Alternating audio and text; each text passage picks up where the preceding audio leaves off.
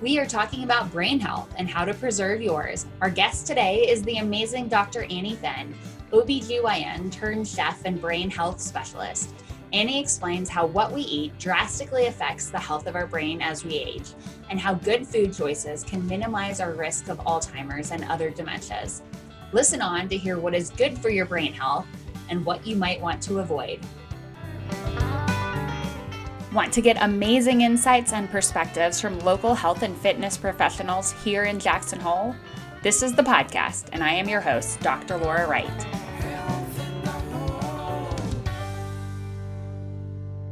Welcome, everyone, to Health in the Hole. I am here today with Annie Fenn of the Brain Health Kitchen. Annie, how are you today? I'm great. Thanks for having me, Laura. I'm excited to talk to you. So let's talk first. What's your background, and then how did you get into brain health? Because I think you came from kind of an interesting perspective. Yes, exactly. There's not that many OBGYNs who are now out there trying to help people prevent Alzheimer's disease. So my path was a little bit different, but basically I moved to Jackson Hole back in 1994. And I came here from Chicago, where I trained as an OBGYN. And I set up shop and practiced medicine here for about 20 years. So I had a nice long medical practice, delivered many of the babies here who are now in their 20s, That's cool. late teens. Yeah, which is super fun. And, you know, at some point in my practice, I was specializing just in menopause. In the last 8 or so years, I gave up obstetrics and I got a certification to be a menopausal health expert. And I was spending all of my time listening to women and helping them with the transition of menopause.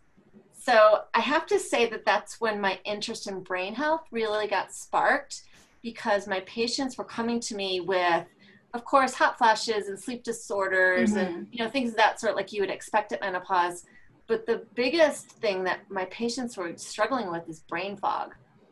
Okay. And it was then that I started to get really interested in looking into the research about, you know, what physically makes our, our emotions and our mental capacities change. And so my patients taught me a lot during that period of time. How did you get into like the menopause population? Was that just something you loved and wanted to do, or was it a need in the area? It was definitely a need in the area. It always been a strong interest in mine when I was in training. I actually did a grand rounds in perimenopause back when I was a resident. That was before perimenopause was even an acknowledged word. Okay. So I always had a really strong interest in it. And in, you know, my patients, it was just this really special situation with my practice where, you know, I was the same age as a lot of my patients. We all had our kids together. We went through postpartum together, and then we were all kind of going through menopause together. And it was also a time in history where there was a lot of unknowns about what to do about menopause, whether hormone therapy was safe or not. And women were just really struggling. You know, the whole alternative hormone market was just starting to open up, and that was new. And so, you know, I developed this expertise in it because, yes, there was a need, and also because it just really resonated with my patients that that's what I should be doing. Got it. Okay, so you were doing that, and then you got out of the practice with the intent to retire, or with the intent to start something new?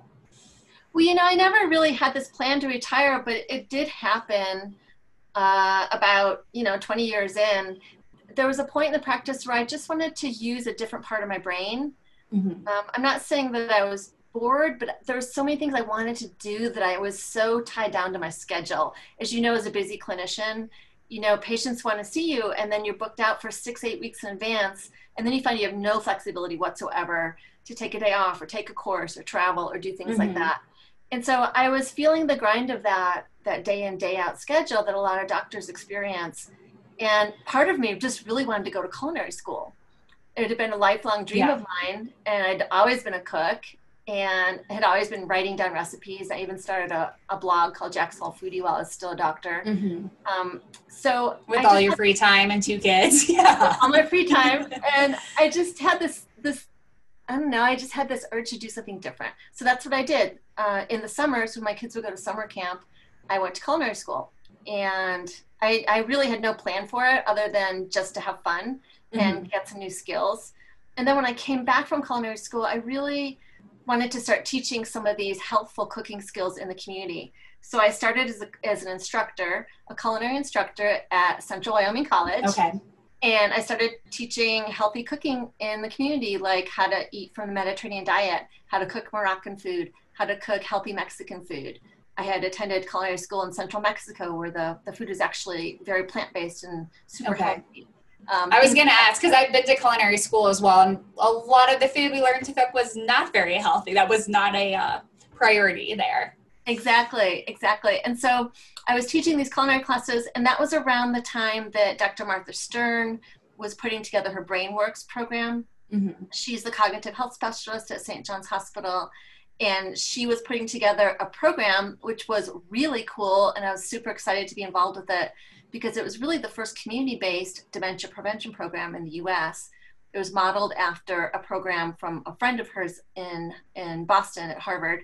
And so she was putting together BrainWorks, which means you get a group of healthy adults who don't have dementia, mm-hmm. and then you do a boot camp sort of experience with them to teach them all the skills that we know based on science to prevent dementia. So I teamed up with Martha to do the culinary classes. Very cool. The culinary classes for BrainWorks became really popular, so people started asking me to do them on the side as well. So around this time, so this was 2015, and up until this time, there was honestly not a lot of data about how what you eat can actually prevent the risk of Alzheimer's or dementia down the line. Somewhere in 2015, that shifted because some very important studies came out that put up good data showing that the Mediterranean diet is probably the strongest dietary pattern to follow if you want to reduce your risk of dementia by as much as 53%. So, I really had one of those epiphanies that people talk about, where here I am, I'm interested in food, I'm a doctor, and I have this burgeoning interest in brain health and Alzheimer's prevention. And the Mind Diet study comes out in 2015. And that was the same year my mom was diagnosed with an early form of Alzheimer's. Okay. I was going to ask if you had a family relation that experienced it as well. Yeah. And it all happened in the same year. So, I guess you'd have to hit me over the head with a brick if you wanted to be more subtle. But, I really started to believe that this is what I should do. I should use my medical background and my culinary skills to really show people how to eat so that they can prevent this. Because it's largely preventable is what we're finding. Which is awesome. Yes, because we've got some family health history, and just learning that is nice because it's not something I want for myself, for my mom, anyone else. Exactly. It's a very powerful thing when my culinary students learn that they can reduce the risk of dementia by as much as 50%. And now some researchers are looking at reducing it down by 90%. So we're learning more and more every year.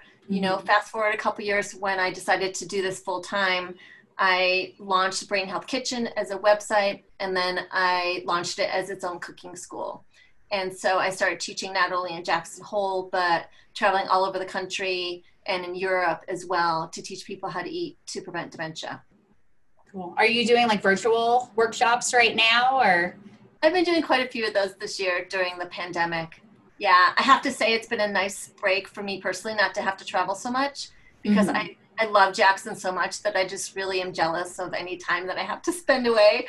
And so, yeah, I've been home a lot more and doing a lot more virtual classes for sure. So how do different foods affect our brain health, right? I think, sometimes we think, it all goes into my gut. My brain is something separate. How is it that they do affect it? Is it, is it the plaques? Is it, proteins? Well, the way I look at it is the underlying factor in Alzheimer's disease, especially, and I don't mean to say that we know exactly what causes Alzheimer's, but there's probably several pathways to Alzheimer's. And the most important underlying factor is chronic inflammation. So when you look at the foods we eat and how they affect our bodies, there's definitely foods that are pro-inflammatory, pro not being good, but pro being bad, whereas they actually kick off a cascade in your body of all those inflammatory factors. And that can lead to inflammation in your blood vessels, which is detrimental for your brain, and also, directly in your brain. So I look at the food that we eat as this balance between, throwing all these inflammatory factors at our bodies and our brains, and then our immune system and our bodies have to mitigate that somehow. They have to flush the toxins out. They have to counteract the inflammation. They have to work really hard to do damage control from an inflammatory diet. And then you balance that with a neuroprotective way of eating. And the neuroprotective way of eating is paying attention to certain fatty acids, the phytonutrients in plant foods, especially the flavonoids, which are super important in brain health. The flavonoids are this big class of compounds that we're finding that if you eat a diet that's rich in these flavonoids, you definitely have a reduced risk of Alzheimer's. And the flavonoids are the things that make fruits and vegetables colorful. Okay.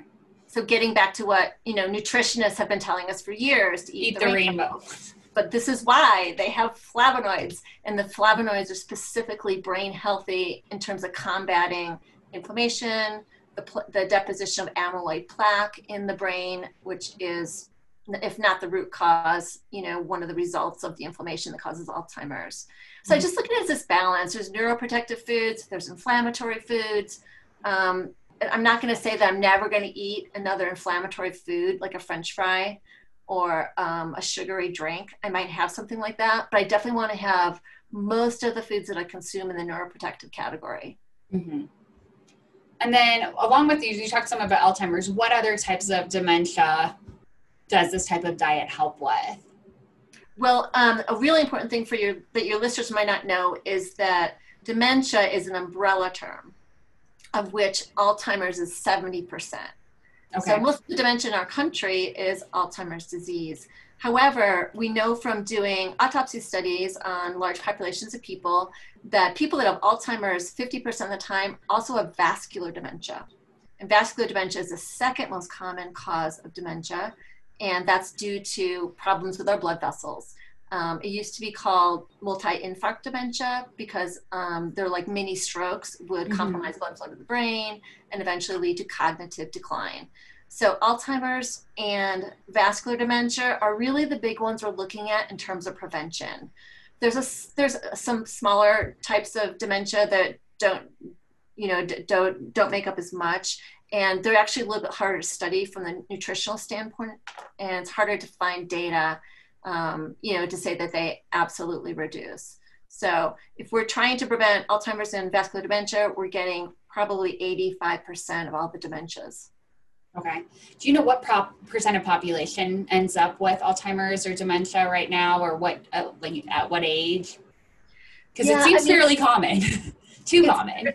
The thing is, it's fairly common. It's getting more common. So there's 5 million Americans now living with dementia, and specifically Alzheimer's disease. And by 2050, that number is expected to be 15 million.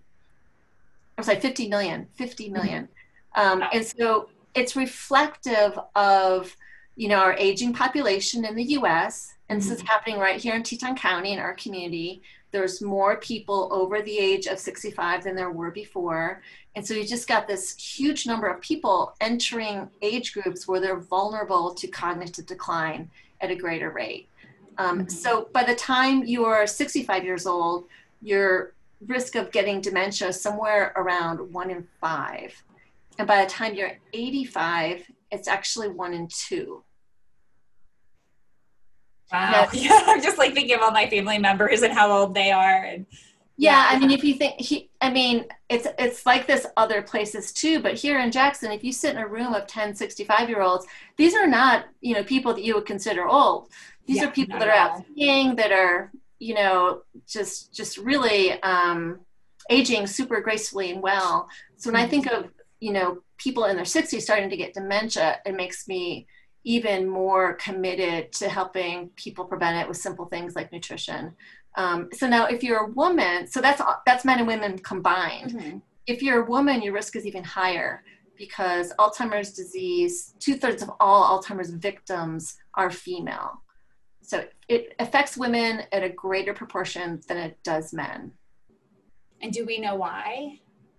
There's been some good research on this in the last couple of years. Everyone used to think it was just because women live longer than men. But that's really not so true anymore. That gap between women and men's lifespans is actually getting more and more narrow. Mm-hmm. So what we think is happening now is that, again, going back to menopause, there seems to be a couple vulnerable time periods in a woman's life where the process of cognitive decline can get started Mm-hmm. and then maybe festers later. Perimenopause is one of them. And the latest data on that shows that estrogen is protective of the brain. And when your estrogen circuitry starts to go haywire, where your levels are going up and they're going down, it changes the way your brain metabolizes glucose. Okay. And that can precipitate deposition of amyloid protein, which is this protein that starts to gum up the brain over time. So certainly hormonal fluctuations around the time of menopause is one. Another one is sleep deprivation. Mm-hmm. And, I hate to think about all the sleep deprivation my brain has suffered from being an OB/GYN. Mm-hmm. Yeah, going through med school and then being a mom. But I try not to think about that.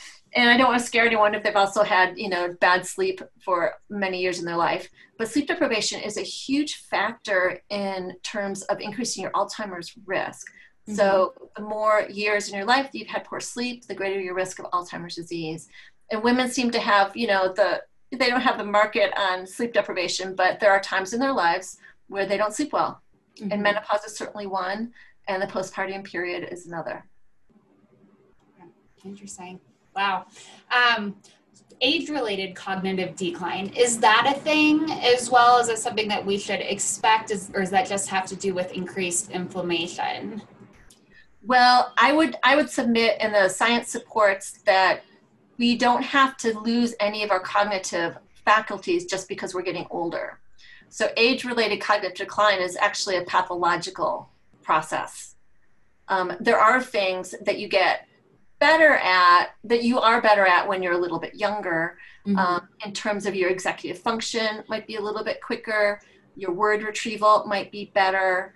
People, as they get older, they have what they call those senior moments where, you see someone's face and you can't bring up their name, or you can't bring a word out of thin air. And all of that is normal. And it may have more to do with the lack of paying attention to what you're doing in terms of talking to someone or listening or remembering someone's name, rather than actual cognitive decline that's pathological. So as we get older, we just need to pay attention more. We need to do less multitasking. Mm-hmm. I've done way too much of in my life. I'm trying to cure myself of doing multiple things at once. But if you unitask, you're much more likely to have less of these cognitive symptoms as you get older. Okay. So then let's go into what foods. You said flavonoids. What else? What other foods are neuroprotective? What do you recommend? What is the Mediterranean diet, maybe?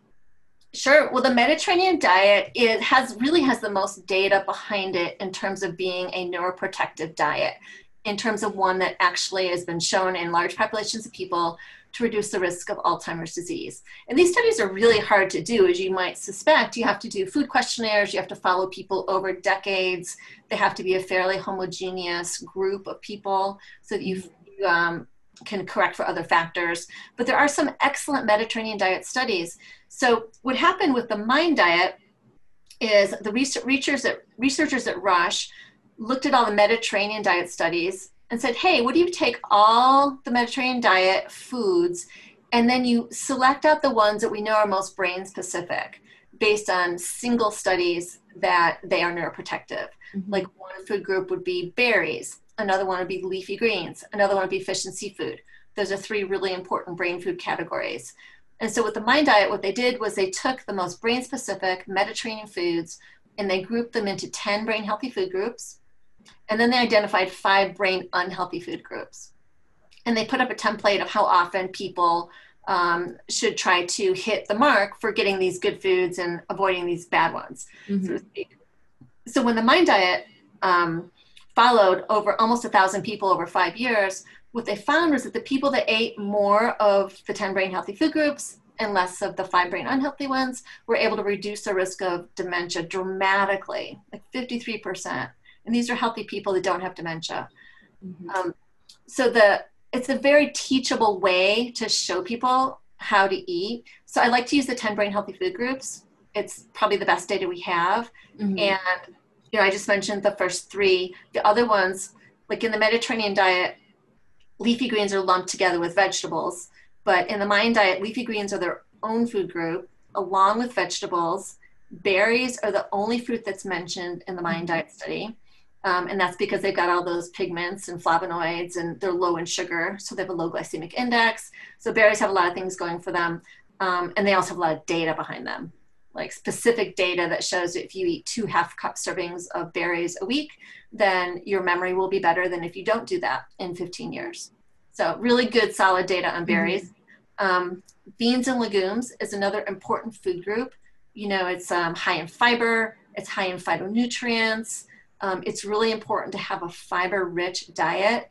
If there's one thing about the Brain Healthy diet that I would say is just most important in terms of how it makes your blood cholesterol behave, is that it's rich in fiber, so it drives down blood cholesterol. There's a strong association between having high LDL, or the bad cholesterol, and getting Alzheimer's later in life. So beans and legumes, good plant-based source of protein. It's one of the food groups of all the blue zones on Earth. The people that live to be, 100, and those people don't have dementia or Alzheimer's disease. Another important food group is nuts and seeds. And nuts are amazing because they have the right type of fatty acids that we think are brain and heart healthy, as well as tons of little phytonutrients. And so that's why I favor plant-based milks over dairy milk. There's honestly not a lot of dairy products in the Mind diet or in the Brain Healthy diet in general, because dairy products tend to have more saturated fat, and plant-based milks and cheeses just seem to have that fat profile that the brain really loves, which is mostly monounsaturated, a little bit of polyunsaturated, and not much saturated fat at all. So nuts is a big one. Red wine is actually a brain healthy food group. I was going to ask you because I saw that on your blog, so yeah, that's always good to know. But there's a caveat here. If you're a red wine drinker, you might be really excited about that. But in the original Mind diet study, because now there is a second trial going on that is following people in a randomized placebo-controlled fashion, which is going to be really great. But they decided to drop red wine as a brain healthy food group because it was just too complicated to get people to understand, especially in America, that a little bit of red wine is good, but the amount that is recommended for brain health is 5 ounces a day. And a lot of people just don't understand that, like, 5 ounces is good, but 10 ounces is really not good. And when you start to go above that, you're really doing the opposite to your brain and causing some inflammatory reactions. So they got rid of the red wine, but obviously it's a big important part of the Mediterranean diet. And the difference is in Mediterranean countries, the way they drink is that they always have they're really having very small amounts of wine, and always with food, and always in social situations. It's quite different than the way Americans drink on the most part. Are the wines different at all in terms of, I know like California tends to have like higher alcohol content. Does that make a difference, or is it just really the amounts that we have?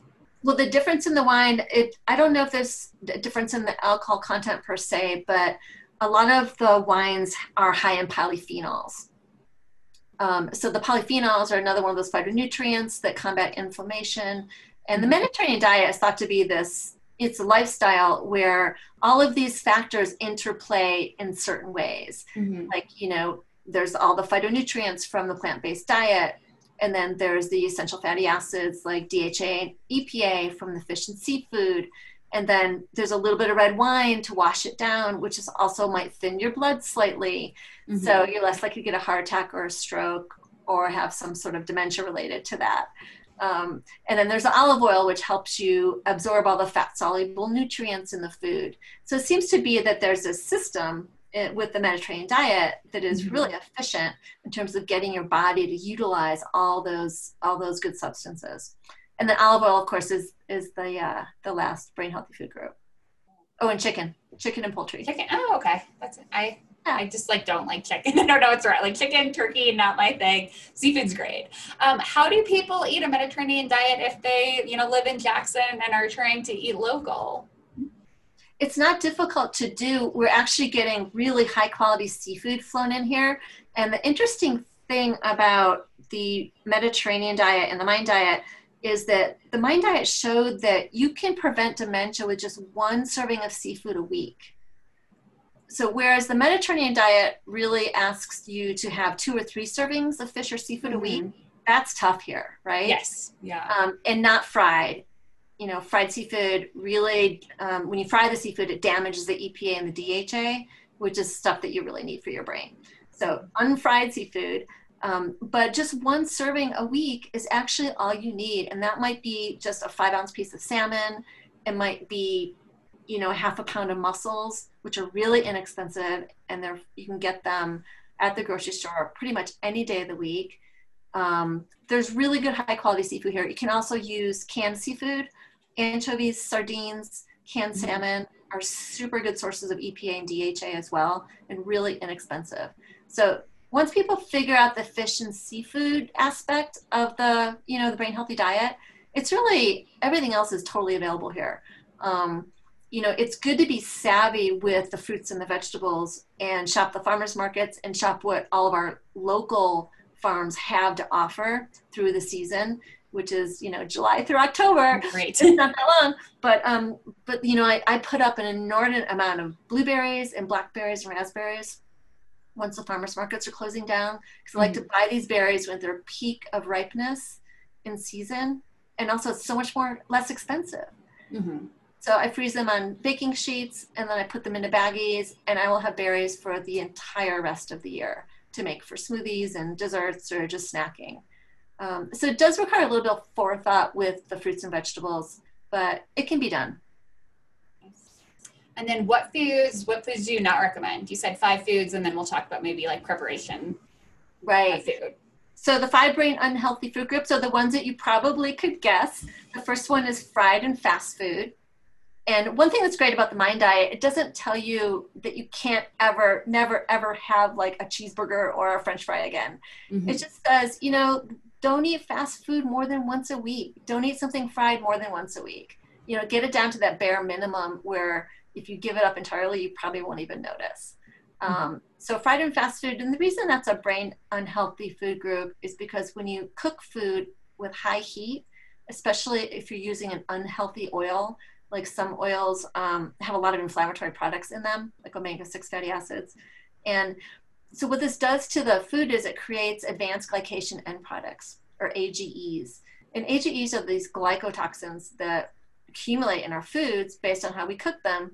And AGEs have been found in the brain cells of Alzheimer's victims. I think of them as like these molecules that just tear through your blood vessels in your brain and cause inflammation wherever they go. They're just troublemakers. And so, you know, a lot of the things that we probably both learned in culinary school about making food delicious is the Maillard reaction, right? Yes. Yeah. Where you take a steak and you put it on the grill and you wait until it's crispy and brown and caramelized. And that caramelization process creates AGEs. And so if you take that a step further and you deep fry something or sear it super hot in a pan, you're developing a lot of these AGEs. So the more AGEs you have in your diet, the greater your risk of Alzheimer's. It's really as simple as that. So I would be really careful about the fried and fast foods. That's one's important. So like seared scallops, that's probably my favorite seafood. The searing is probably the issue though. You know, I would sear it in something like an avocado oil that has a high smoke point. Right, we have that. And when you start with a seafood or a vegetable, it's a food that's inherently low in AGEs to start with, as opposed to meats and things like cheeses. Okay. Processed cheeses, processed dairy especially. So yeah, just don't slather it with mayonnaise before you do it. Okay. Perfect, I won't do that. Yeah. That would be the worst thing you could do. Or cook it in bacon fat, wouldn't that be bad too? Yeah, I mean, the saturated fat is a tricky one because I know a lot of people thrive on having saturated fat in their diet. But the data for the Mind Diet and other studies really show that the higher the amount of saturated fat in your diet, the greater your risk of Alzheimer's disease. It's directly related. That's why the brain healthy diet is primarily monounsaturated fatty acids, like you get from nuts and seeds and avocados and olives and things like that. So that's why the number 2 and the number 3 brain unhealthy food groups are cheese and butter. And they really take a hard line on cutting back on butter and cheese because, you know, for every teaspoon of high fat dairy that you have in your diet that you cut back on, you can lower your LDL, and it's been associated, there's a direct association with less Alzheimer's disease as well. So, I mean, you don't have to give it up entirely, but I certainly use a lot less butter than I used to. The Mind Diet guidelines are less than a tablespoon a day. And I've learned to sub in olive oil in pretty much all of my baking and most of my cooking. So now when I have butter, I usually get butter from the farmer's market, and I get like a really nice grass-fed type. I was going to ask, is there difference for like butter for meat if it's grass-fed? How much have they tested those types of red meats and dairy products versus? Absolutely. I mean, the difference with the grass-fed butter is, sure, you're getting the same amount of saturated fat, but you're also getting all those alpha-linoleic acids, those omega-3 fatty acids that are beneficial. So you're turning it from a food that's just like pure fat into one that actually has some nutritional benefit. So, when you go to the farmer's market and you see the butter that they put out, some of it is super yellow. Yeah. That yellow is the ALAs. Those are the omega-3 fatty acids from the grasses that the cows eat. Like at Cosmic Apple Gardens, they have a biodynamic farm. So it all just gets recycled back into their cows. So I just buy really good butter. I buy European brands of butter as well, because in Europe, the cows are only fed grass. They're not fed, soy or corn or other types of feed that have inflammatory substances in them. So just buy really good butter and use less of it. That's what I do. It's not my standard anymore for cooking. Olive oil is. And then cheese, the guidelines for Mind Diet have changed recently, and it used to be 1 ounce a week. That's not a lot. That is not a lot at all. Yeah. So don't get too excited, but they did change it to 2 ounces. Okay. Which is really not a lot. But I would say the main difference that I personally had, because I love cheese and I used to snack on it all the time. And I felt like I needed the calories too when I was, exercising outside in the cold and all that. But I don't snack on cheese anymore. Cheese can be kind of addictive. You have one little cube and then you have to have another little cube and you have to have another little cube. And so I reserve cheese now for special occasions. Like I might serve it for dessert over the holidays. Or I might go to the farmer's market and get a really nice wheel of soft creamy cheese. But I don't do the big bag of shredded cheddar on a regular basis. I'm not consuming large amounts of cheese because I really want the saturated fat in my diet to be under 10% and ideally under 6%. Okay. So is that all 5 of them? Yeah. And then the one we left out was pastries and sweets. Oh, of course. Yeah. But like, again, the Mind Diet's not saying you can't ever have a cookie or a croissant. It's saying, let's have maybe less than 5 of those a week, less than 5 servings a week. And things like wheat with gluten, is there any effect of that? Oh yeah, I forgot to mention that whole grains is actually one of the 10 brain healthy food groups. Okay. Which surprises people. So I know you already know this, but it's always confusing for a lot of people that, there's a lot that's written out there that says that grains are bad for the brain, right? Like Grain Brain and all those books about that. And when Dr. Perlmutter wrote that book, it was super interesting. And as time goes on and studies have looked at his data versus others, he was partially right when it comes to grains being bad for the brain. But it's only really the refined grains that are bad for the brain. So he took his patients off all grains, and as a neurologist, he saw them get better. Not all of them, but some of them. But what's probably happening is that in the United States, 98% of what Americans eat that's grain is made from processed white flour. So you get people off all their junky grains, and they're definitely going to get better in some way, shape, or form. Their metabolic health is going to improve. They're going to lose weight. Their potential brain health is going to improve as well. But whole grains are different. Whole grains are minimally processed grains like farro and black rice and brown rice, quinoa, even though it's a seed, we consider it a grain, amaranth. And these are really incredibly nutrient-dense foods that are inexpensive and are used around the world in the blue zones where the healthiest people live. And, unless you're allergic to it or you have celiac disease, I probably wouldn't recommend just throwing out that whole group of foods. There's really not data to support that. And also, one of the big things about this whole brain health story is looking at the gut microbiome and looking at the diversity of the foods that you eat. So if you look at all of the different diverse types of grains, if you throw out that whole food group, you're not developing the colonies of microbacteria in your gut that feed on those. So it's part of gut diversity. It's part of adding a high fiber food to your diet. What I do like people to avoid is using all-purpose white flour, and that takes a little bit of practice, but it's really easy to do. And I have to say, I have it on hand for maybe making like the chocolate cake that my kids like on their birthday, but maybe once a year I'll pull out the bag of all-purpose, but I don't really need to use it anymore because there's so many alternatives now that are more nutrient dense and actually better tasting. Like nut flours or just different types of grain flours? I'm looking at all your recipes. I love using almond flour. I love using hazelnut flour. I use ground up pecans in my flour sometimes. I use buckwheat flour, which is a gluten-free flour. I use spelt flour. I use a lot of corn flour. High quality corn flour can actually be really good, as opposed to some of the cornmeal that you buy at the grocery store. So it's definitely one of those areas where reading labels is important to know that you're getting a good product that's actually more nutrient dense than what you're giving up. Does one have to be a good cook to eat a brain healthy diet, right? Because processed foods are typically more inflammatory. How much, self-preparation and cooking do you have to do? I don't think you have to be a great cook. I think it's a matter of simplifying your diet more than anything else, and not relying so much on fast food and some takeaway, because you can make very simple foods and very simple meals with just high quality whole foods. Let's say you get a salmon share at the farmer's market. You'll have that in your freezer all year long, and you can just have a piece of salmon and cut up some vegetables, cook some brown rice or black rice, and you can drizzle on some soy sauce or sriracha, whatever you like. You got a really easy meal. You don't really even barely have to cook it. I don't think that cooking skills are really all that important, although what I like people to learn is to not rely on like grilling at high heats, searing things at high heats, and putting things in the oven and just totally blasting them at a high heat. Because even if you start with pretty good whole foods, then you might, it might blast out the vitamin D, it might get rid of the EPA and the DHA that your brain needs. A lot of those phytonutrients are actually heat sensitive. So it's a matter of cooking things low and slow. Having a crock pot is really helpful in terms of cooking meats slowly.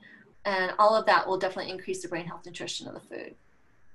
And you said poultry was healthy. How about eggs? And then I was just thinking like breakfast. Yeah. I need to cut the cheese off my eggs, but I love eggs. I love eggs too. And the eggs have been very controversial, as I'm sure you know. And as it comes to brain health, they kind of have been flip-flopping a little bit.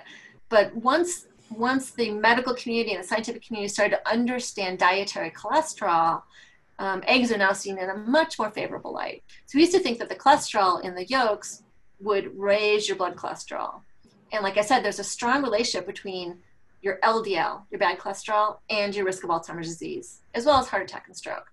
So we want you to have a super low LDL as much as possible. And if you're eating a lot of eggs, then the fear was that could raise it. Well, it turns out that's only true in about 15% of the population.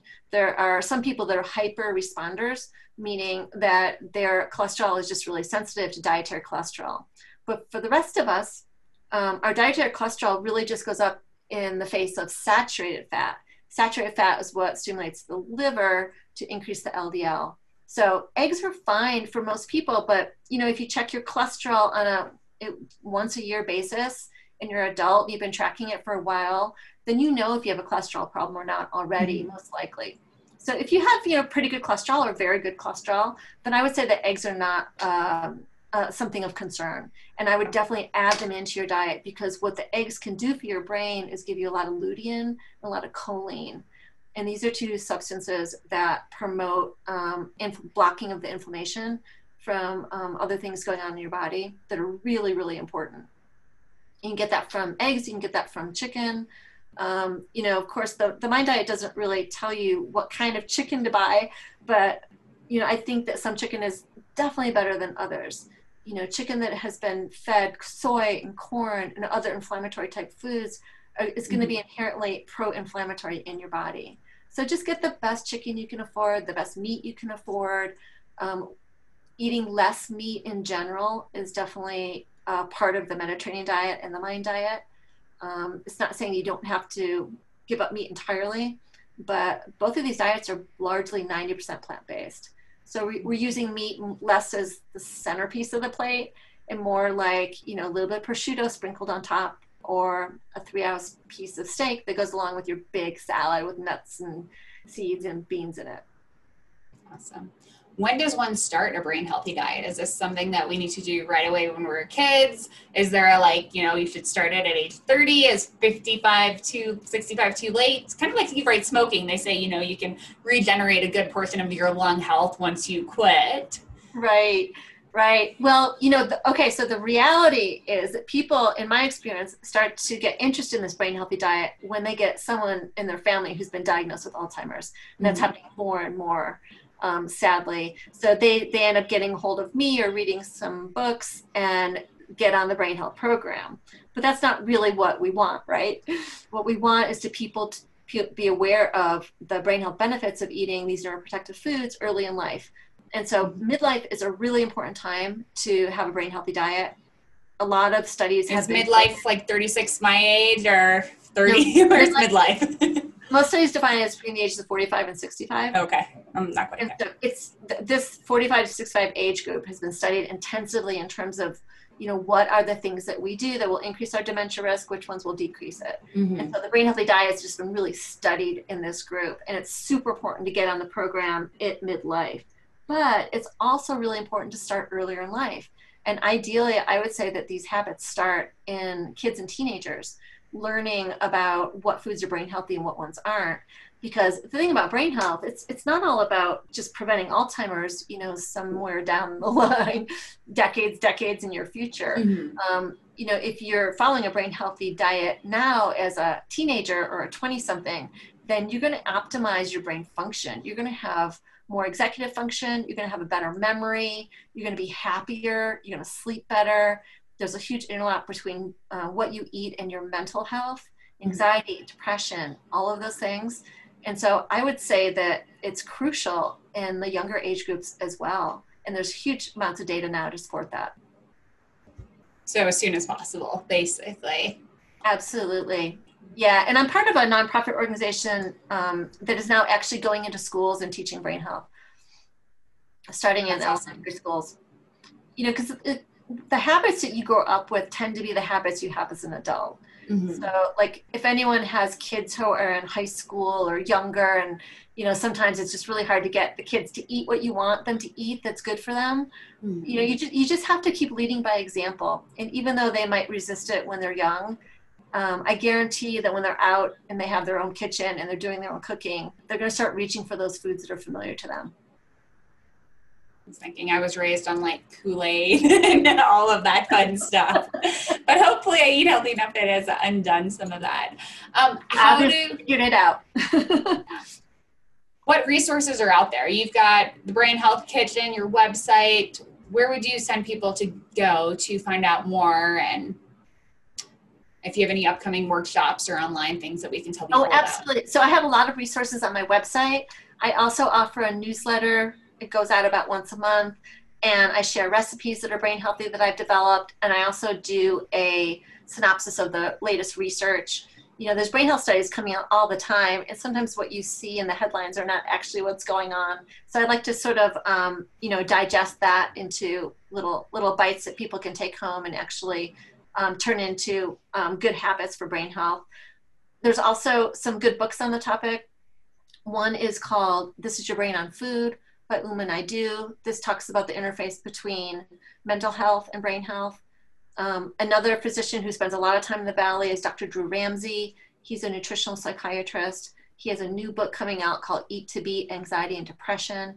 That's a fantastic resource for mental health, and that's coming out in March. He also has some other books out there.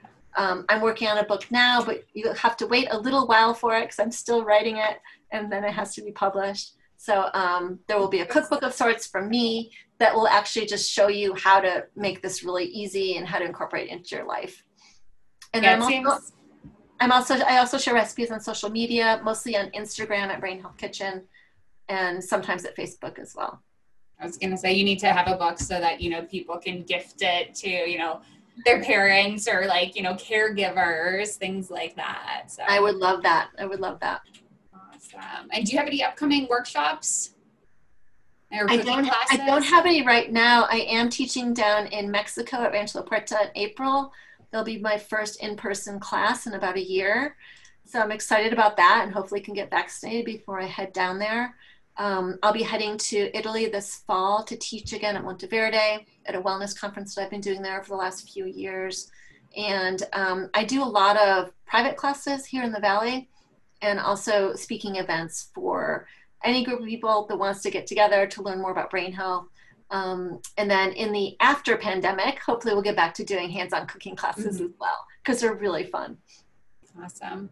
And then just aside from all of the brain healthy cooking and all of that you do in your own health routine, what one practice or habit has been most powerful for you?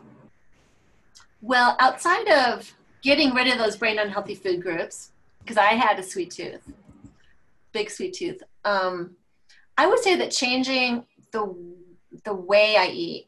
So I started doing intermittent fasting about, 3 years ago, mostly because I'm not a breakfast eater. And so it was easy for me to, just not bother with making breakfast. Once my kids were at college, I wasn't doing the breakfast routine anymore.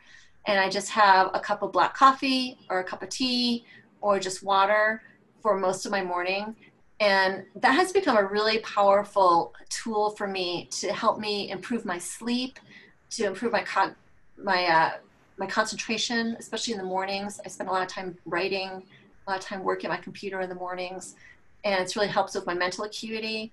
And so I would say that intermittent fasting, which is certainly not for everybody, but there is data to back up the fact that it may be a good tool to help you prevent dementia, that might help you prevent your sleep.